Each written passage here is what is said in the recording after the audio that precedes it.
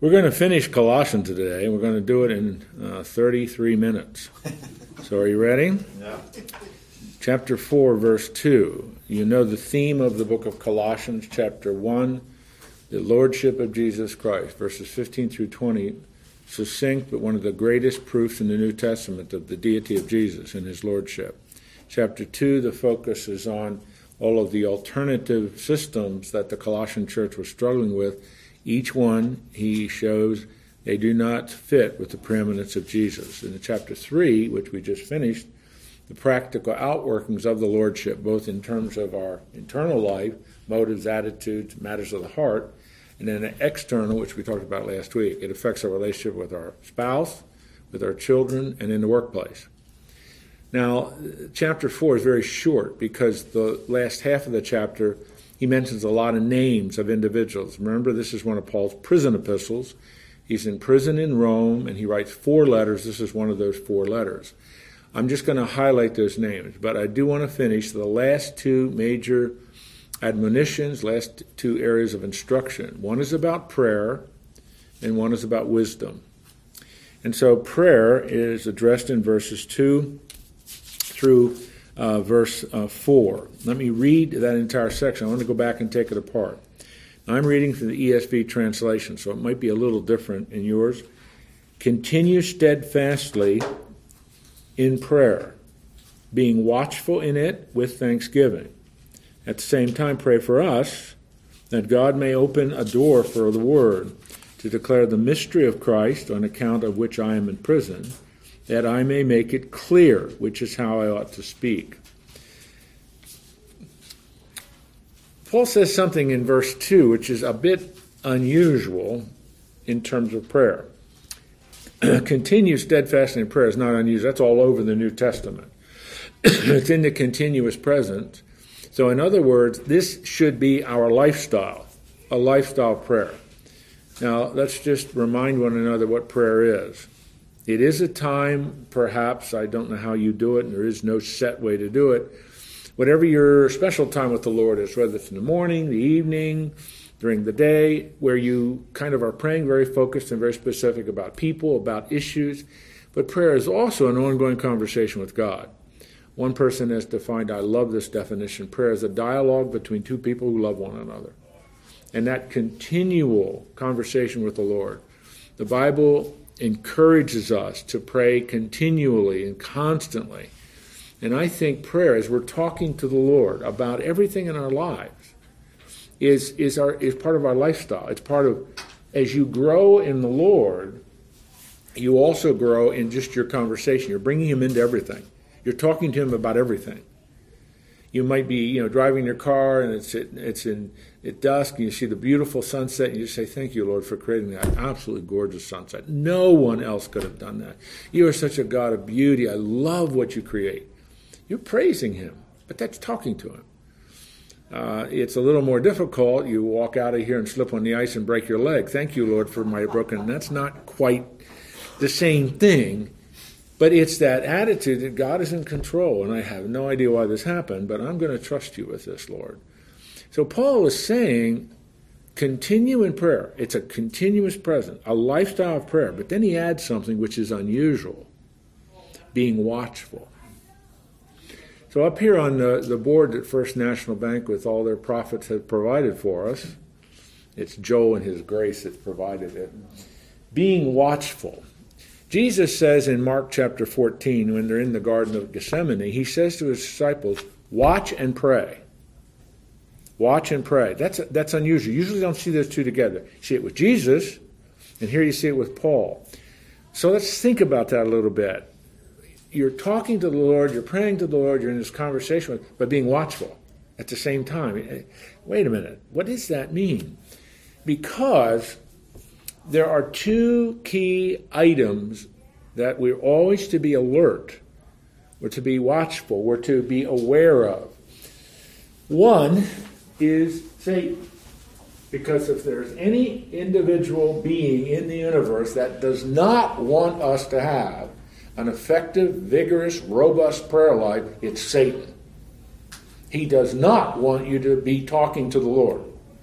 And I just put one reference, that's the whole armor of God reference, but we war against, not flesh and bone, but against the authorities and powers and so on in the high places, against Satan, against the devil. That's the words he uses in that passage.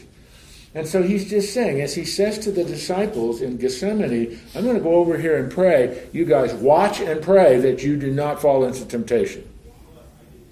So you have those two things together. The other is carelessness, and I should have written that in Mark 14 too. But each one of these little verses just addresses that. What does that mean, carelessness? Well, it's almost an attitude, well, Lord, I can handle this one. I'll see you later. I'll get back to you. I'm okay with this one. And that's a very careless, almost callous, and downright ridiculous perspective to take about things. So Paul is just saying, be alert, be aware, be on watch as you pray. So you could almost translate it something like this. As you are continually in a spirit of prayer, always be alert, be aware, be watchful, because there is a lot that can destroy and affect the prayer life. And then he adds something else. You could almost put it this way. Continue steadfastly in prayer with thanksgiving, being watchful. So you're saying, no, just a minute here. Continue in prayer with thanksgiving. So thanksgiving should be an integral part of my prayer life. Philippians 4:6 is one of my favorite verses on that whole issue. Do not worry about anything, but be in prayer about everything with thanksgiving. 2 places Paul adds prayer with thanksgiving. Talk to me about that. Why is that so important? Why incorporate as a part of your prayer life thanksgiving? By the way, who is the object of your thanksgiving? The Lord is. But let's think about that. Why would he add this?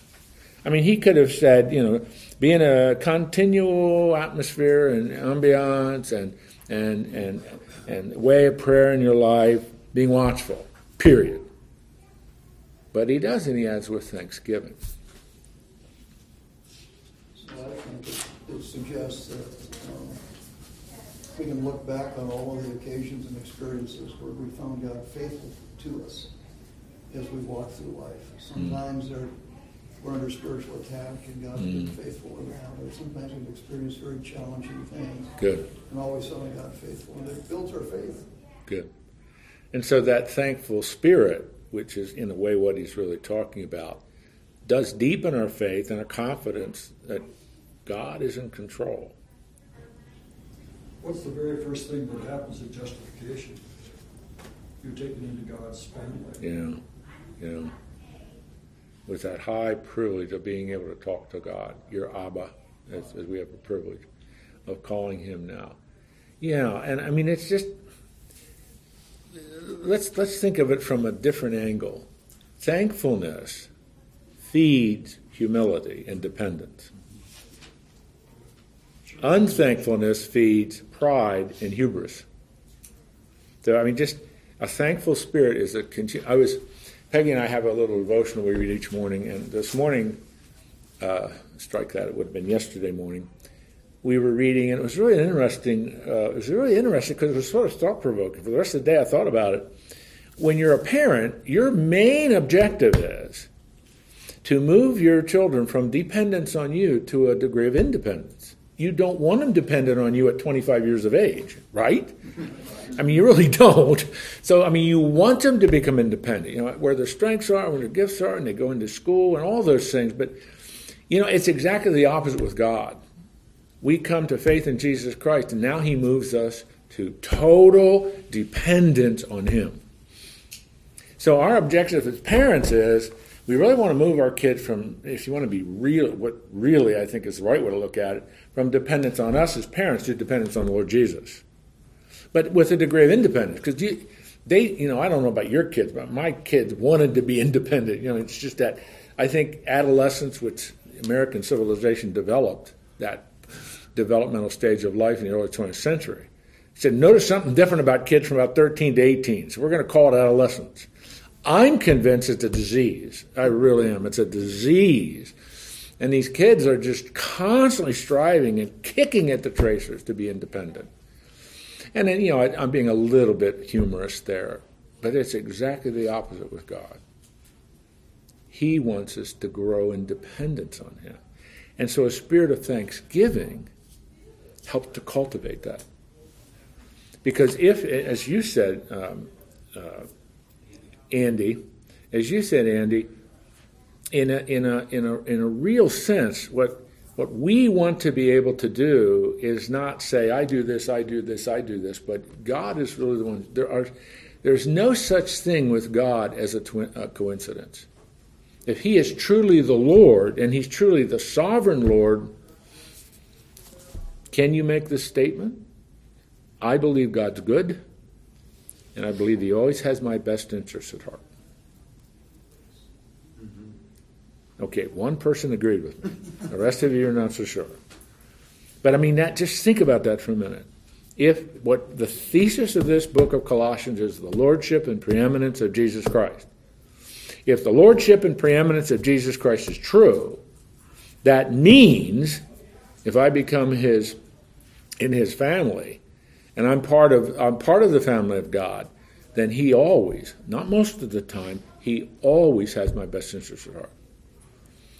And if you believe in his preeminence and lordship, and you believe he's good and has our best interests at heart, then a thankful spirit should result. That is very easy to say in a comfortable room in a fairly cold, windy day, but tomorrow or the next day or the day after that, that'll be tested. Do you really believe God has your best interests at heart? You've probably seen this, but let me take this issue of prayer one further step if I could. And this is the kind of thing that once you get this across you never forget it. Meaningful prayer is acts. It involves 4 dimensions. Adoration, confession, thankfulness, and then, just to make the acrostic work, supplication, which isn't always a typical word, but supplication where you're praying for, interceding for others, and bringing your request to the Lord. Supplication would be like a request. So adoration is praise to the Lord for who he is. Like I mentioned, you see a beautiful sunset or something like that. Confession is that from the Greek, homologeo, that means you're agreeing with God about your sin. You're agreeing. You're not fighting it. You're saying, yes, Lord, that's right. That's where I'm at. And then what Paul's talking about here, thankfulness. And then finally, supplication, the request, what you're asking the Lord for. Peggy and I have used that throughout our lives since we came to know the Lord, because we were taught that very early in our we were both discipled by family. Well, anyway, and that just became very meaningful to us. This isn't unique with me. This is all over the place. Lots of publications have this. But that's an act. You can easily remember that. Adoration, confession, thanksgiving, or thankfulness, and supplication. And what Paul is incorporating in here into his instruction is that one. Because a thankful spirit cultivates humility and dependence. And that's what he's getting at. So you see it's kind of an unusual focus of prayer in this one verse, verse 2, but it's loaded with 3 key ideas. Prayer is a continuous present here, the verb in the original language. That's a continual practice of your life. There's a persistence about it. Second, it's being watchful, being alert and be aware, because if there are things, a person to Satan and the things of life, carelessness, that will prevent this from being a part of your life. And then thirdly, is the spirit of thanksgiving. And that's a powerful, short reminder of the centrality of prayer in our life.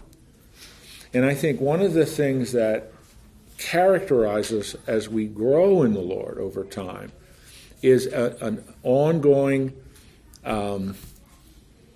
practice of joyful praying.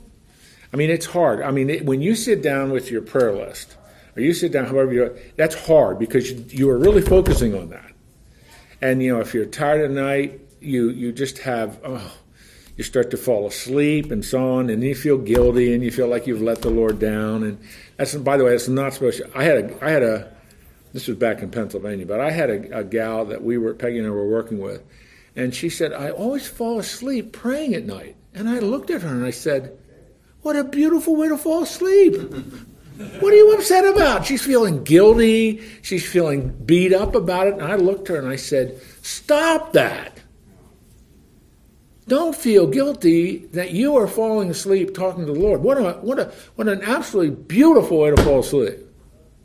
Just talking to the Lord. That's a great way to go to sleep. And I'm saying that because, again, being watchful, Satan is going to take that feeling of guilt you have, I fall asleep when I'm praying, and you're going to run with it like football. Something Nebraska hasn't been doing very well, except this week where they crushed Maryland. They're very thankful they run in football. I don't know why I said all that, but he has a Nebraska shirt on. I thought I'd say it. All right. You got this verse? It's a great verse. Mm-hmm. And he just says something very specific. Pray for us. And the content of the prayer is that God may open to us a door for the word. Where is Paul when he's writing this? In prison. So when he says us, it's plural, so he undoubtedly means a number of the folks that are part of his cadre of disciples. It could involve Luke and Mark and Timothy and others perhaps. But for an open door, that's a metaphor you see throughout missions and that God will provide an open door. But it's another way of saying that is an opportunity. An open door, an opportunity to share the word. And he says there are two purposes: declare the mystery of Christ, on account of which I'm in prison, and that I may make it clear. And just think about that. That God will open doors, that I can declare the mystery of Christ and make it clear. What a great prayer. And I've thought about that. I preached a sermon this past Sunday on the woman at the well in John 4. And as I approached that and studied for it in preparation, because it was kind of a last-minute thing my pastor asked me to do, but anyway, I thought, when I study Jesus there, I see Jesus giving us a model of how to take an open door and slam it wide open, inviting people to walk through it with you. Because that woman at the well, he tries to help her to see your physical concerns are not really what's important in life. Because he said, if you know that story, he's a Jew, she's a Samaritan. Nobody would do what Jesus was doing, but he's in Samaritan territory. And he says to this lady, give me a drink.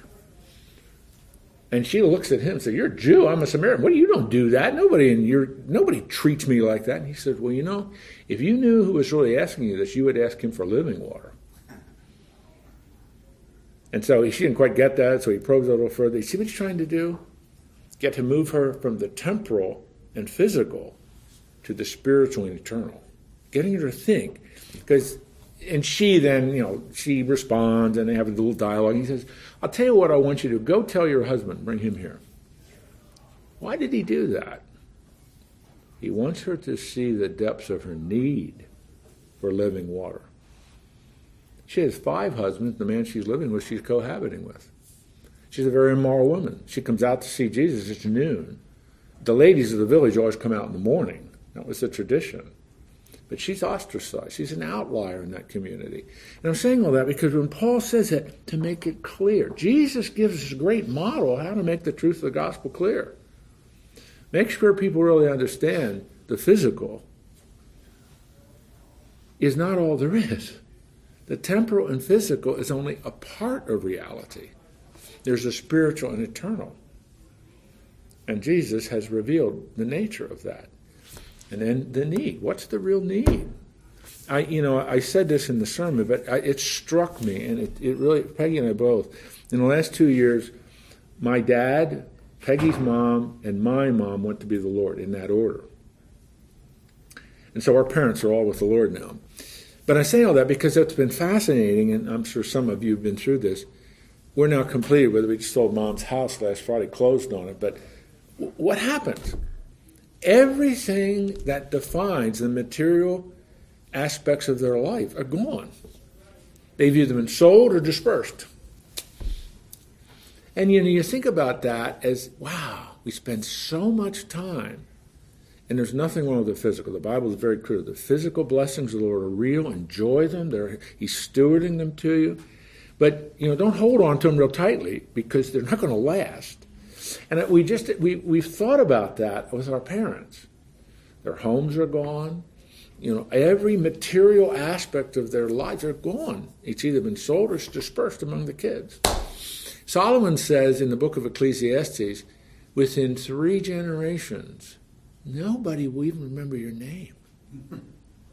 Now that's maybe hyperbole, but in effect, isn't that true? So the physical and temporal, that's not all there is.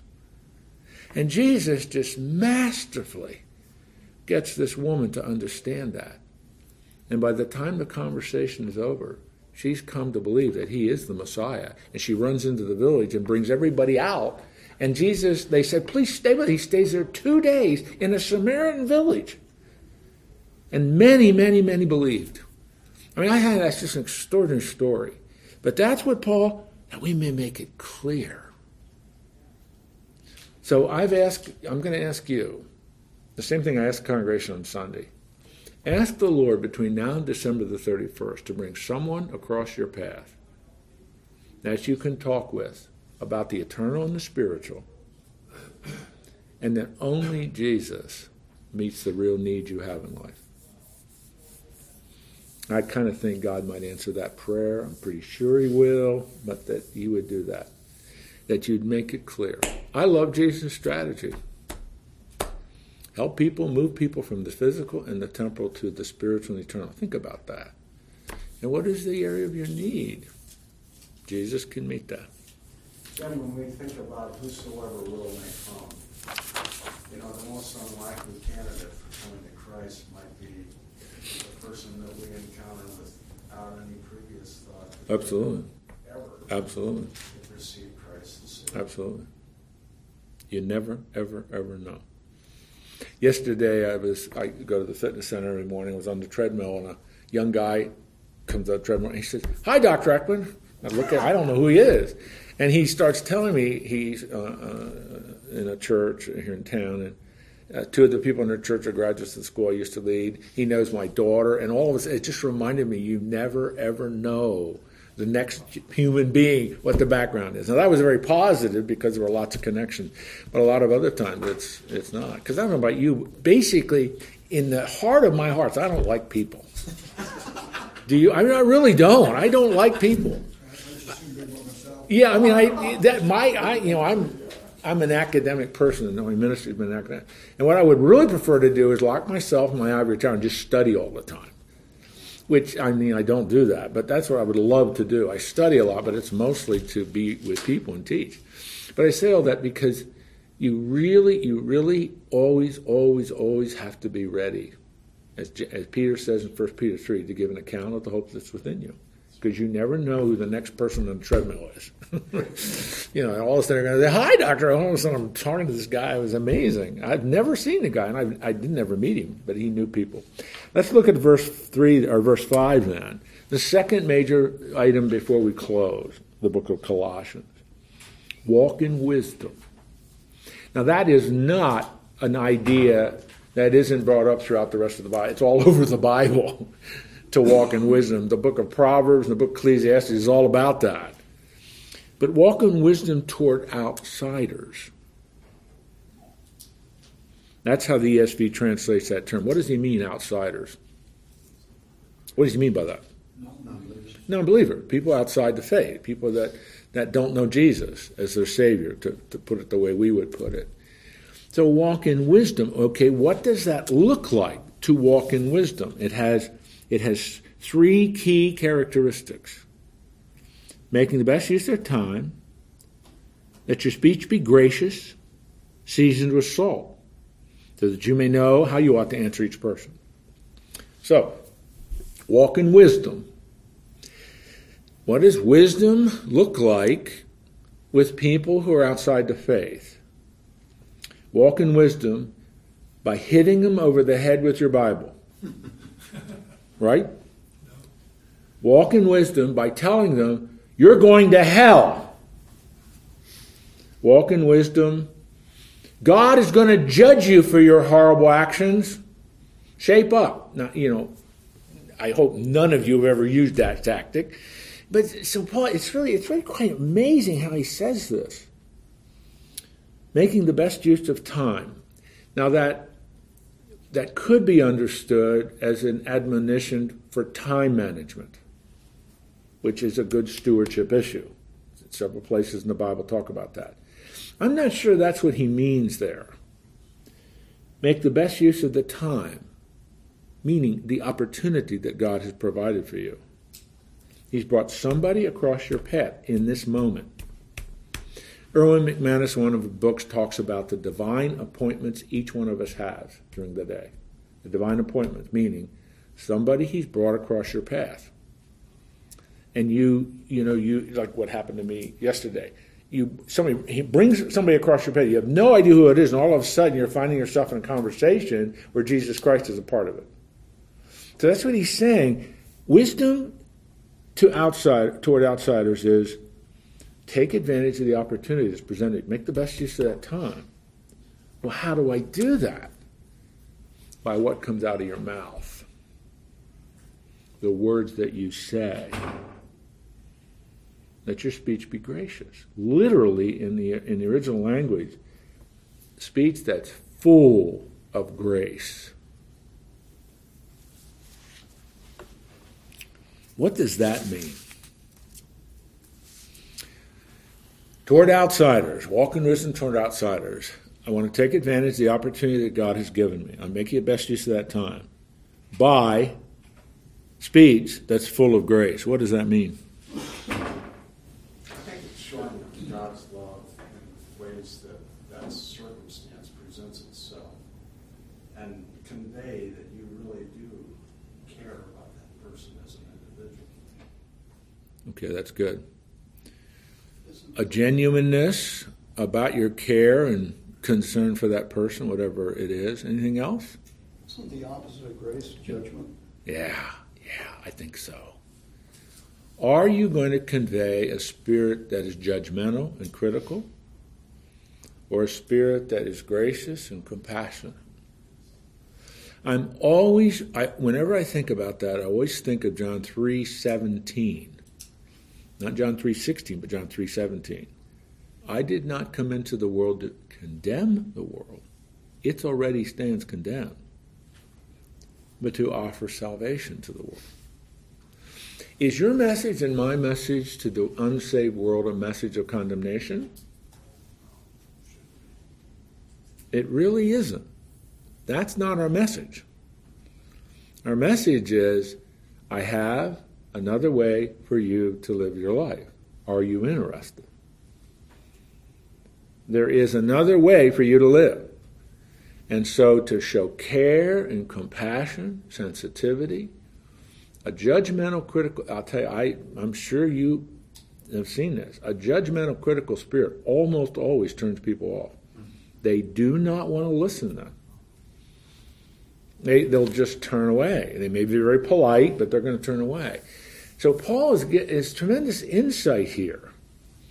How you talk with people when it comes to spiritual things. Well, really, indeed, anything, but how you talk with people in terms of spiritual things. Be gracious. Overflowing, bubbling over with grace. In our church, we talk a lot about building a culture of grace. That's what we want to build at our church, a culture of grace. Because the world is a mess, and when people come to our church, and that's true of any church, would be true, they bring all their junk and baggage with them. So is your message going to be, okay, you measure up, you measure up, you measure up, or get out of here? Well, all of a sudden you're down to a church of two people, you and your wife. Nobody else will come. Because the message of the gospel is one of grace. Jesus is accepting, and he sets no boundaries to the acceptance. He wants everybody to hear the message. And so he's saying, and then he adds something else with it. Always be gracious, seasoned with salt.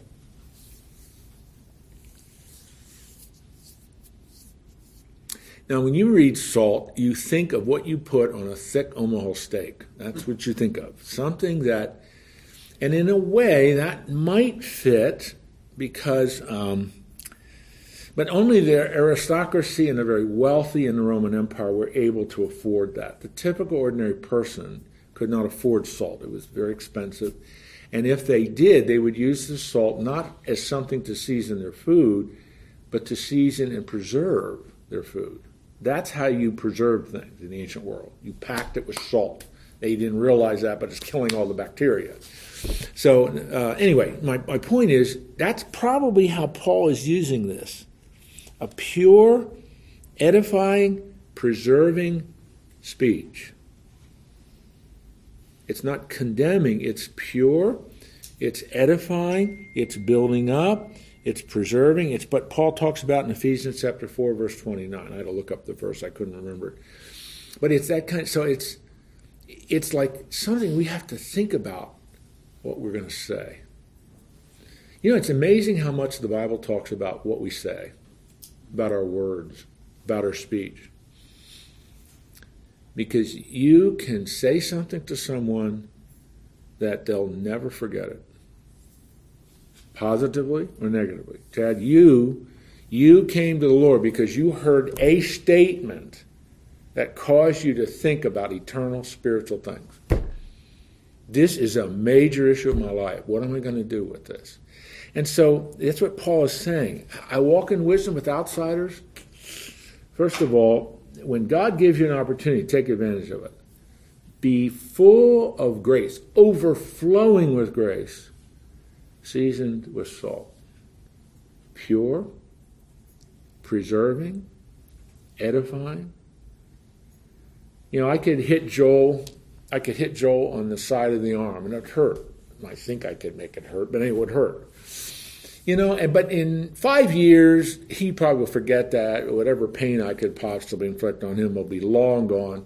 But suppose right here in this group, I would humiliate him and embarrass him and shred him. How long would he remember that? Probably the rest of his life. And so that's why the Bible has so much to say about our speech, about the words, about our language. So Paul is saying very, very clearly here to us, take advantage of the opportunities God gives you. Always have your speech characterized by gracious speech, full, overabundant, pouring over the sides grace. And seasoned with salt, it's edifying. It's not shredding and cutting down. And the gospel is like that. We are not here to condemn people. They stand condemned. We're here to give them another way to live their lives. And we have to help them see. Sometimes, that's what, again, I think what Jesus did there in John 4, is help them to understand the real need in life. It's not physical and temporal. It's something that only God can solve for them. That's how I came to know Christ in 1972. I was facing something I couldn't solve. All right. Your assignment for next week, in your own words, put verse 3, or rather 5 and 6 in your own words. 5 and 6 only. Verse 5 and 6, just 5 and 6. How do I approach people outside the faith? What does walking in wisdom look like? I really want to finish Colossians. I have 3 minutes. Can I do that? Isn't this terrible? I'm imposing my priorities on this. Verse 7 through the end is Paul just lists name after name after name of individuals. Tychicus is the first one. He's the guy who took this letter from Rome to Colossae. He's mentioned a couple of times in the New Testament. And I just like how he talks about him. He's my beloved brother, faithful minister, servant in the Lord. What a great way to characterize somebody. And then he brings up in verse 9, Onesimus. Do any of you know who he is? He's a slave. There's a book written about him. It's called Philemon. And Philemon is the master of Onesimus. And Onesimus he's our faithful and beloved brother. Now, I don't know, but you look at that, our faithful and beloved brother. He's talking about a slave. And this is Onesimus, the guy who who Philemon, who is his master and owner, Onesimus has run away. And Philemon is instructed by Paul, welcome him back as your brother in Christ. Huh? Yeah, it's just incredible. Aristarchus, we only know a little bit about him, but in the middle of verse 10 is Mark, the cousin of Barnabas. Why do you know Mark, even if you don't know who Mark is? Mark didn't go on the second Missionary journey. missionary. Yeah. What else did Mark do? He He wrote the book of Mark. This is Mark, the author of the gospel, the first gospel that was written. Okay? So they made up. Yeah, they made up. They did. Down in verse 14, there's Luke. Luke, the beloved physician, the author of the Gospel of Luke, the author of the book of Acts. And then Demas, who's at the end of verse 14, Demas will leave Paul. He will separate from Paul. And Paul will lament that in second, I think it's 2 Timothy. He will just depart from Paul. They will separate over a theological issue. And so at the end of the book, you just see verse 18. It's really a letter. I, Paul, write this greeting with my own hand. And that is something that is unusual. I hope I can explain this quickly, but it's not difficult. Every one of Paul's letters he dictates in amanuensis, which is a fancy word for secretary. They just take it down as writing. But several times in Paul's letters, he says, at the end, I'm going to write this in my own hand. That's sometimes, I don't think this in any way solves it, but some people say, well, that was his thorn in the flesh. He had an eyesight problem. I'm not sure this seals it at all, but I thought I'd just throw it in. Some people think that. I'm not convinced that's it. But it is not unusual in the ancient world for a letter to be dictated, and then you sign the letter at the end with your name. Okay. Well, we don't get to say this very often at this class, but we're done with the book of Colossians. Any questions? Let me pray. Lord, thank you for these men, for the encouraging and edifying testimonies we shared at the beginning. And it's been a joy to get to know a lot of these guys, for those, many who aren't here, because of the holiday, I suppose. And pray you'll be with them too. For all the guys here and those who aren't, may Thanksgiving tomorrow be a real special day. Lord, I'm very thankful we still live in a country where we still have a national day of Thanksgiving. And I pray that it will be a day throughout this nation, but especially in our homes, where we take just a few moments and really express our thankfulness to you. We owe everything to you, Lord. You are our master, you're a king, you're our Lord, you're the preeminent Lord of the universe. And it's just amazing that you care about us, such that you'd send your Son to die for us, to be resurrected, to be ascended, to now be indwelt by the Holy Spirit. That's how precious we are to you. May we cultivate an active prayer life, as Paul talked about. May we learn how to walk in wisdom with those who are outside the faith. We represent you. We want to represent you well. Help us to do that to the glory of the Lord Jesus, in whose name we pray. Amen. See you next week.